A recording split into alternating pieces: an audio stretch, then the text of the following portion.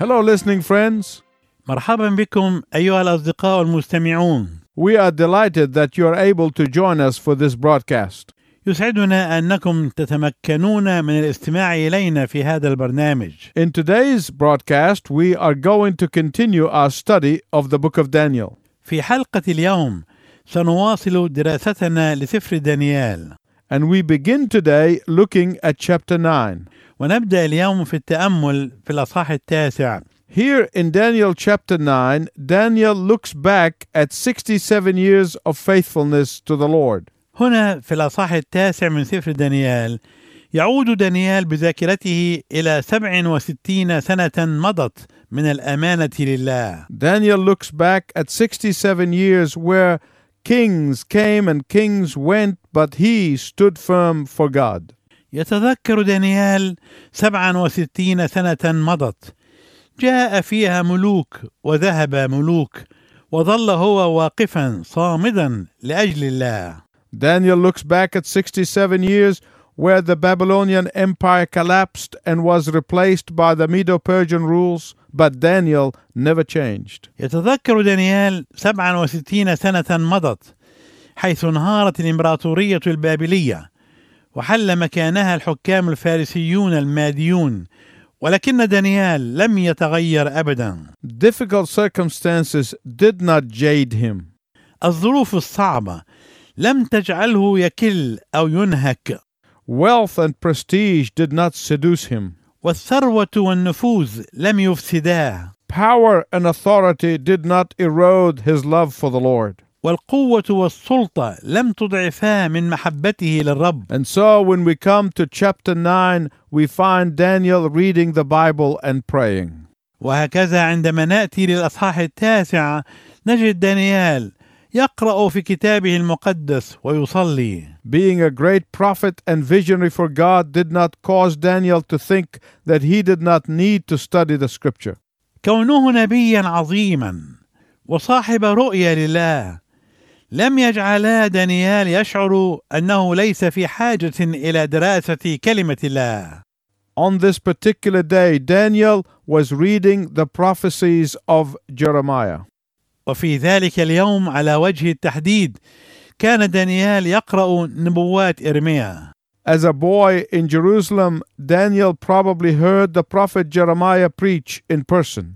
ومن المحتمل أن دانيال عندما كان ولدا صغيرا في أورشليم كان قد سمع إرميا شخصيا وهو يعظ. He trusted in Jeremiah's words as the word from the Lord.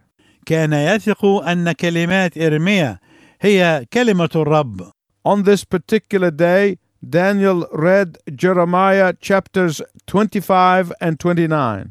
وفي ذلك اليوم على وجه التحديد قرأ دانيال الأصحاحين 25 و29 من سفر إرميا. There Jeremiah prophesied that King Nebuchadnezzar of Babylon will attack Israel. هناك تنبأ إرميا أن الملك نبوخذ نصر ملك بابل سوف يهاجم إسرائيل. Of course, Jeremiah had made that prediction before it was even a possibility.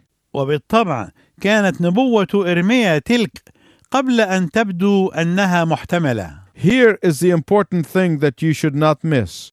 وهنا الشيء المهم الذي لا ينبغي أن يفوتك. Jeremiah also said that this exile into Babylon would last for 70 years. إرميا قال أيضا إن هذا السبي إلى بابل سوف يستغرق 70 سنة فقط. So Daniel looks at his calendar and he says to himself, Jeremiah prophesied that after 70 years, God will restore his people to go back to Jerusalem. وهكذا ينظر دانيال إلى رزنامته ثم يقول لنفسه لقد تنبأ إرميا أنه بعد 70 سنة سيعيد الله شعبه إلى أورشليم. It has been more than 68 years already. وقد مر على ذلك أكثر من 68 عاما. So it must be only 2 years to go. ولم يتبقى على الذهاب سوى عامين. And then Daniel did something else that so many of us today don't even bother to comprehend, let alone practice. وحينئذ عمل دانيال شيئا آخر لا يهتم كثيرون منا اليوم أن يفهموه، ناهيك عن أن يمارسوه. Here's what he said. God always keeps his promises. هذا ما قاله: الله دائما يحافظ على مواعيده. God never fails to be true to his word. الله لا يتأخر أبدا عن أن يكون صادقا مع كلمته. God never changes his timing. الله لا يمكن أبدا أن يغير توقيته. And so Daniel becomes ecstatic and exhilarated as he realizes that the time is ripe for God to fulfill his promises. وهكذا يصبح دانيال منجذبا بنشوة وابتهاج إذ يتحقق أن الوقت قد حان لأن يفي الله بمواعيده. Now here's what I don't want you to miss, my listening friend. وهنا ما أرجو ألا يفوتك أيها الصديق المستمع. When Daniel prayed, claiming the promises of God, عندما صلى دانيال مطالبا بمواعيد الله، there was no visible sign that the promise was about to be fulfilled. لم تكن هناك أي علامة مرئية تشير إلى أن الوعد كان على وشك التحقيق. There was no indication by the new emperor that the exiles would be going home. ولم تكن هناك أدنى إشارة من الإمبراطور الجديد تبين أن المنفيين كانوا على وشك العودة إلى ديارهم. There wasn't even a hint that God was about to fulfill the promise he made through Jeremiah. ولم يكن هناك أي تلميح ولو ضئيل يوحي أن الله كان على وشك تحقيق الوعد الذي أعطاه على فم إرميا. What was even worse, that there were no great desire on the part of most of the Jews to go home. وما هو أسوأ من هذا، لم تكن هناك رغبة كبيرة من جانب معظم الشعب للعودة إلى وطنهم. You may be saying, if God promised it, why did Daniel feel the need to pray about it? وقد تقول: ما دام الله قد وعد بذلك، لماذا كان دانيال إذن يشعر بالحاجة إلى أن يصلي من أجل هذا الأمر؟ There are some people who think that because God promised something, we should do nothing about claiming that promise. يظن بعض الناس أنه لأن الله قد وعد بشيء ما، فنحن لا ينبغي أن نعمل شيئا للمطالبة بهذا الوعد.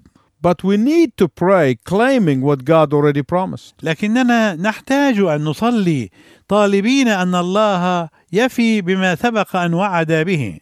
Daniel's example is that the promises of God should motivate us to do something. النموذج الذي قدمه دانيال هو أن مواعيد الله ينبغي أن تثيرنا وأن تدفعنا لعمل شيء ما. The promises of God should encourage us to plead with God. مواعيد الله ينبغي أن تشجعنا لأن نطلب من الله. The promises of God should propel us to do our part. مواعيد الله ينبغي أن تحثنا على القيام بواجبنا. To Daniel, the divine promise of God was a reason to pour himself out in prayer. بالنسبة لدانيال، وعد الله الإلهي كان سببا جعل دانيال يسكب نفسه في الصلاة. It was not an excuse for him to do nothing. لم يكن وعد الله عذرا يجعل دانيال لا يقوم بعمل شيء ما. Daniel's prayer is first rooted in the promises of God. صلاة دانيال أولا كانت جذورها هي مواعيد الله. Secondly, it was resolute in glorifying God. وثانيا هي مصممة على تمجيد الله. Thirdly, it requests the mercy of God. وثالثا هي طلب رحمة الله. And fourthly, it reflects the need of the people of God. ورابعا هي تعكس احتياجات شعب الله. Effective prayer must be deeply rooted in the promises of God. الصلاة الفعالة المؤثرة ينبغي أن تكون جذورها عميقة في مواعيد الله. Every great prayer in the Bible always goes back to the covenant. كل صلاة عظيمة في الكتاب المقدس تعود دائما إلى العهد. In Daniel 9:4, Daniel starts his prayer with these words. في العدد الرابع من الأصحاح 9 من سفر دانيال يبدأ دانيال صلاته بهذه الكلمات: O Lord, the great and awesome God who keeps his covenant. أيها الرب الإله العظيم المهوب حافظ العهد.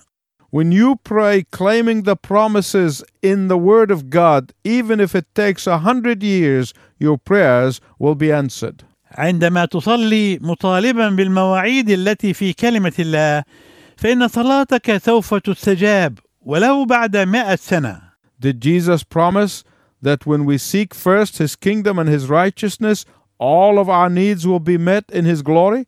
هل وعد يسوع بأننا إذا طلبنا أولا ملكوت الله وبره فإن كل احتياجاتنا سوف تدبر لمجده؟ نعم. Did God promise that when his word goes out, it will not return void? هل وعد الله أنه عندما تخرج كلمة من فمه فإنها لا ترجع إليه فارغة؟ Yes. نعم. Did God promise that if we abide in his word and live in obedience to his word, that whatever we ask, he will answer? هل وعد الله أننا إذا ثبتنا في كلمته وعشنا في طاعة لكلمته فإن كل ما نطلبه سوف يعطى لنا؟ Yes. نعم. Then, my friend, boldly claim these promises. إذن أيها الصديق العزيز، طالب بهذه المواعيد بكل جرأة. Daniel's prayer is a prayer that is confident that God will keep his promise. صلاة دانيال هي صلاة واثقة أن الله سوف يحافظ على مواعيده. Even if it is after 70 years. ولو بعد 70 عاما. We know how many times parents promise their children something. من المعروف أن الوالدين مرات كثيرة يعدون أولادهم بشيء ما. And then for reasons totally out of their control, the parents may forget or they may not be able to keep their promises. وحينئذ لأسباب خارجة عن إرادتهم قد ينسى الوالدون وعودهم أو قد يعجزون عن الوفاء بها. You know the kid's reaction is? أنت تعرف ماذا يكون رد الفعل عند الأبناء. They often say, but you promised. وهم غالبا يقولون ولكن أنت وعدت. When it comes to God, there are no circumstances in the universe that keeps him from keeping his promise. أما عندما يتعلق الأمر بالله فإنه لا توجد أي ظروف في الدنيا يمكن أن تعوقه عن الوفاء بوعوده. You and I can confidently come to him and say to him, Father, you promised. أنت وأنا نستطيع أن نأتي إليه بثقة ونقول له يا أبانا أنت وعدت. No matter how long it takes, God will keep his promise. بغض النظر عن المدة فإن الله يحافظ على وعوده. And that is why James said, Elijah was a man like unto us, but he prayed for it not to rain, and it did not rain, and he prayed for it to rain, and it rained. ولهذا قال يعقوب إيليا كان إنسانا مثلنا وصلى صلاة أن لا تمطر فلم تمطر ثم صلى أيضا صلاة أن تمطر فأمطرت. Elijah simply claimed what God already promised. إيليا طالب الله ببساطة بما سبق أن وعد الله به. God promised that when his people humble themselves and repent, الله وعد أنه عندما يتضع شعبه ويتوبون God will forgive them and answer their prayers. فإن الله سوف يغفر لهم وسوف يستجيب لصلواتهم. So Daniel's prayer was rooted in the promises of God. كانت جذور صلاة دانيال في مواعيد الله.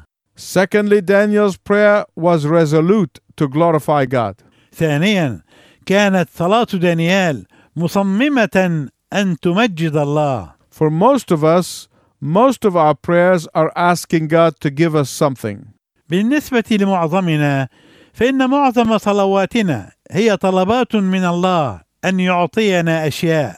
But Daniel's prayer was not for personal needs. ولكن صلاة دانيال لم تكن لأجل احتياجات شخصية. It was about the glory of God. بل كانت لأجل مجد الله. The reason we are not like Daniel is because we do not pray like Daniel. السبب في أننا لسنا مثل دانيال هو أننا لا نصلي مثلما صلى دانيال. And the reason we do not pray like Daniel is because we do not know God like Daniel knew God.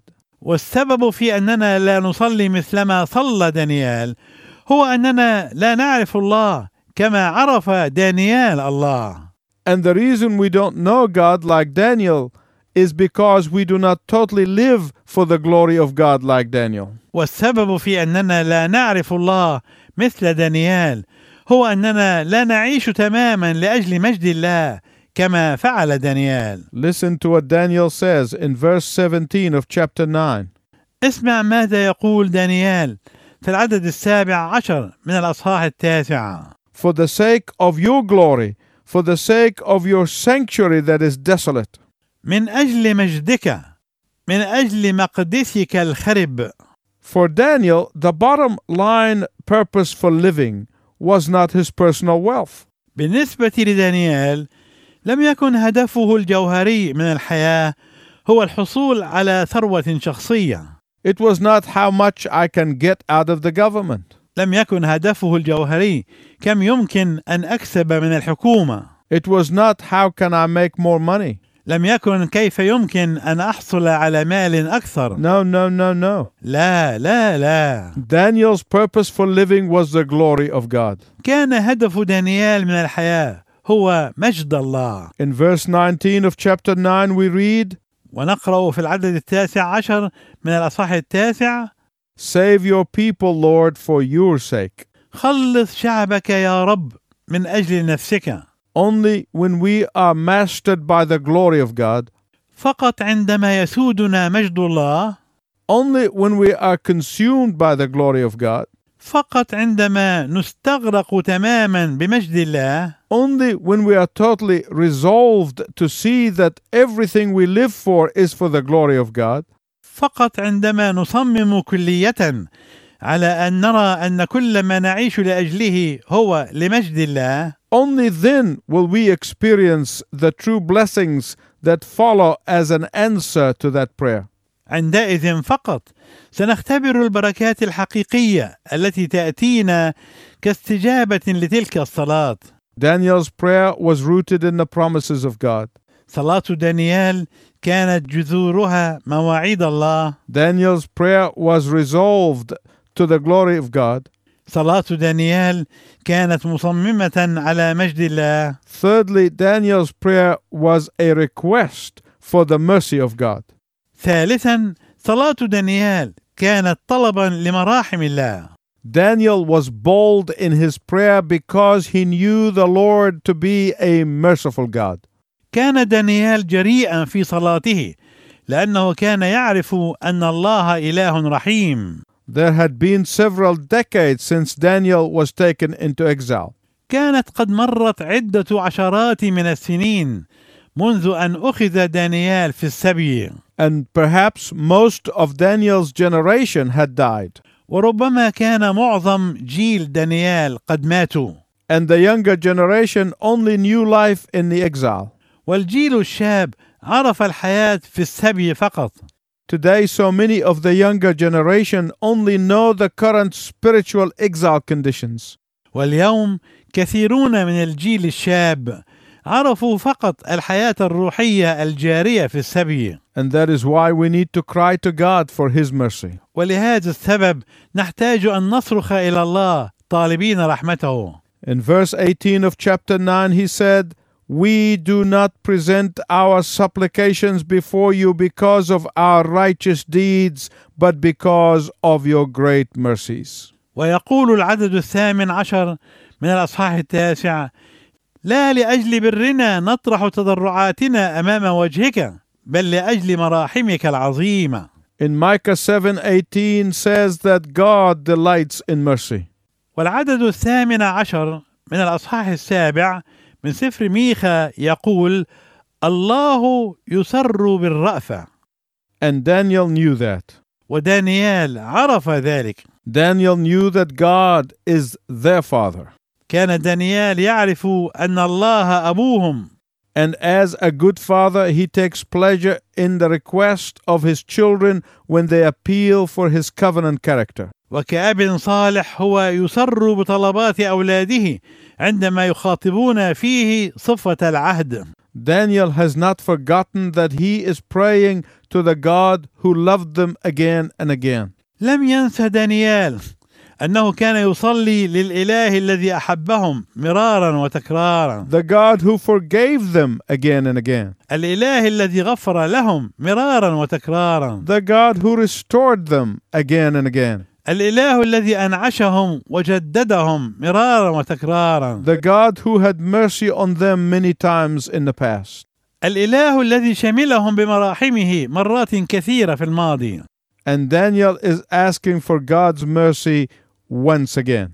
ودانيال يطلب رحمة الله مرة ثانية. You and I need to appeal to God for mercy. أنت وأنا نحتاج أن نستغيث بالله طالبين الرحمة.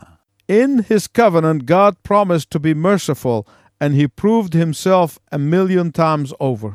في عهده الله وعد أن يكون رحيما وبرهن على صدق عهده 1,000,000 مرة. Daniel's prayer was rooted in the promises of God. كانت صلاة دانيال جذورها في مواعيد الله. Daniel's prayer was resolved to the glory of God. صلاة دانيال كانت مصممة على مجد الله. Daniel's prayer was a request for the mercy of God. صلاة دانيال كانت طلبا لمراحم الله. Fourthly, Daniel's prayer is a reflection of the needs of the people of God.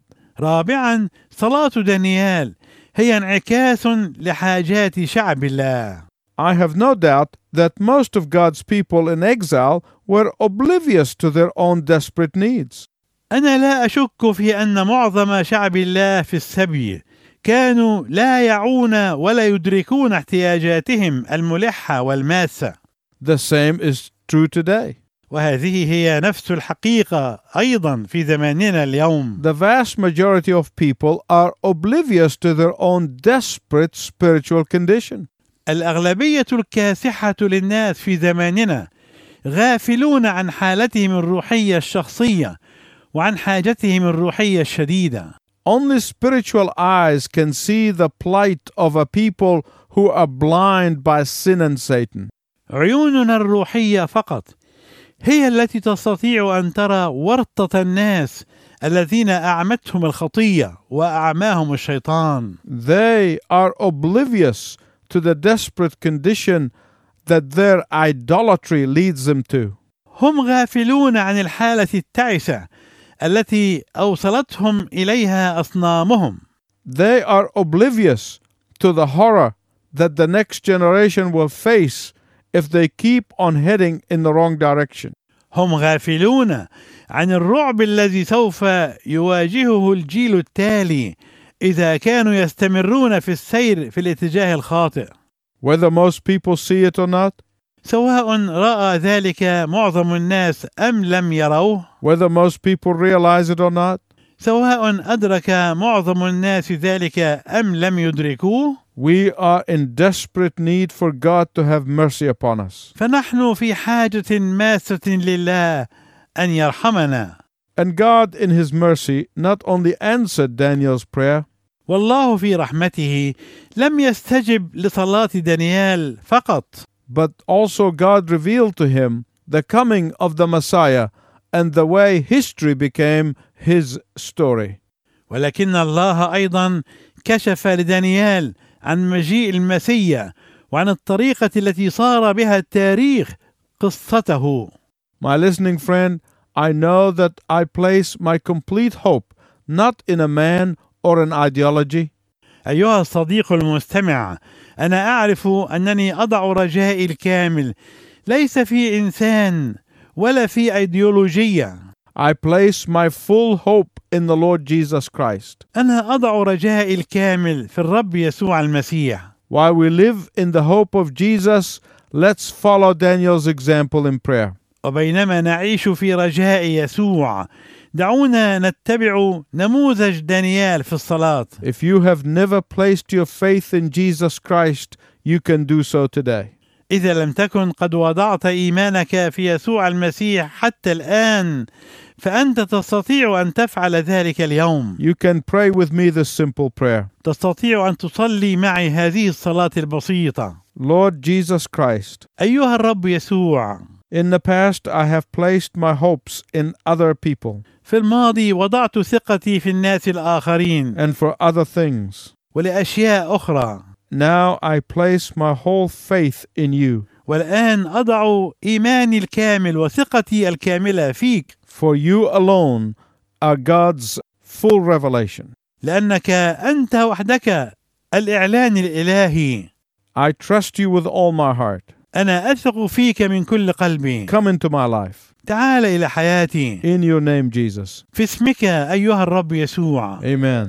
آمين. Until next time, I wish you God's richest blessing. وإلى أن نلتقي معا في المرة القادمة، أرجو لكم بركات الله الوفيرة. شعبك يعلن بيك إيمانه، يتمسك بوعودك. انت راعينا وكل ما لينا، وبتغمرنا بجودك.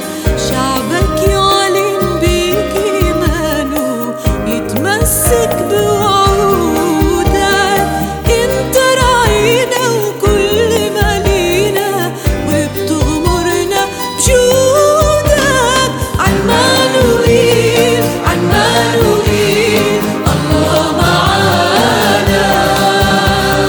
عمانوئيل عمانوئيل الله معانا. مهما اشتدت حرب علينا، أعلن روحك فينا. إنك لينا ومين يكفينا، غيرك انت يا فدينا. مهما اشتدت حرب علينا، أعلن روحك فينا. إنك لينا ومين يكفينا، غيرك انت يا فدينا. عمانوئيل عمانوئيل الله معانا. عمانوئيل عمانوئيل الله معانا.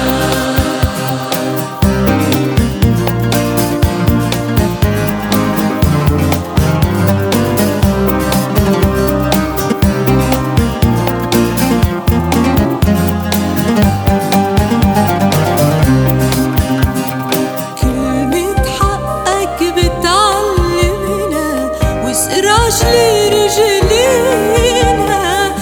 روحك فينا وبيعزينا، بينور عينينا.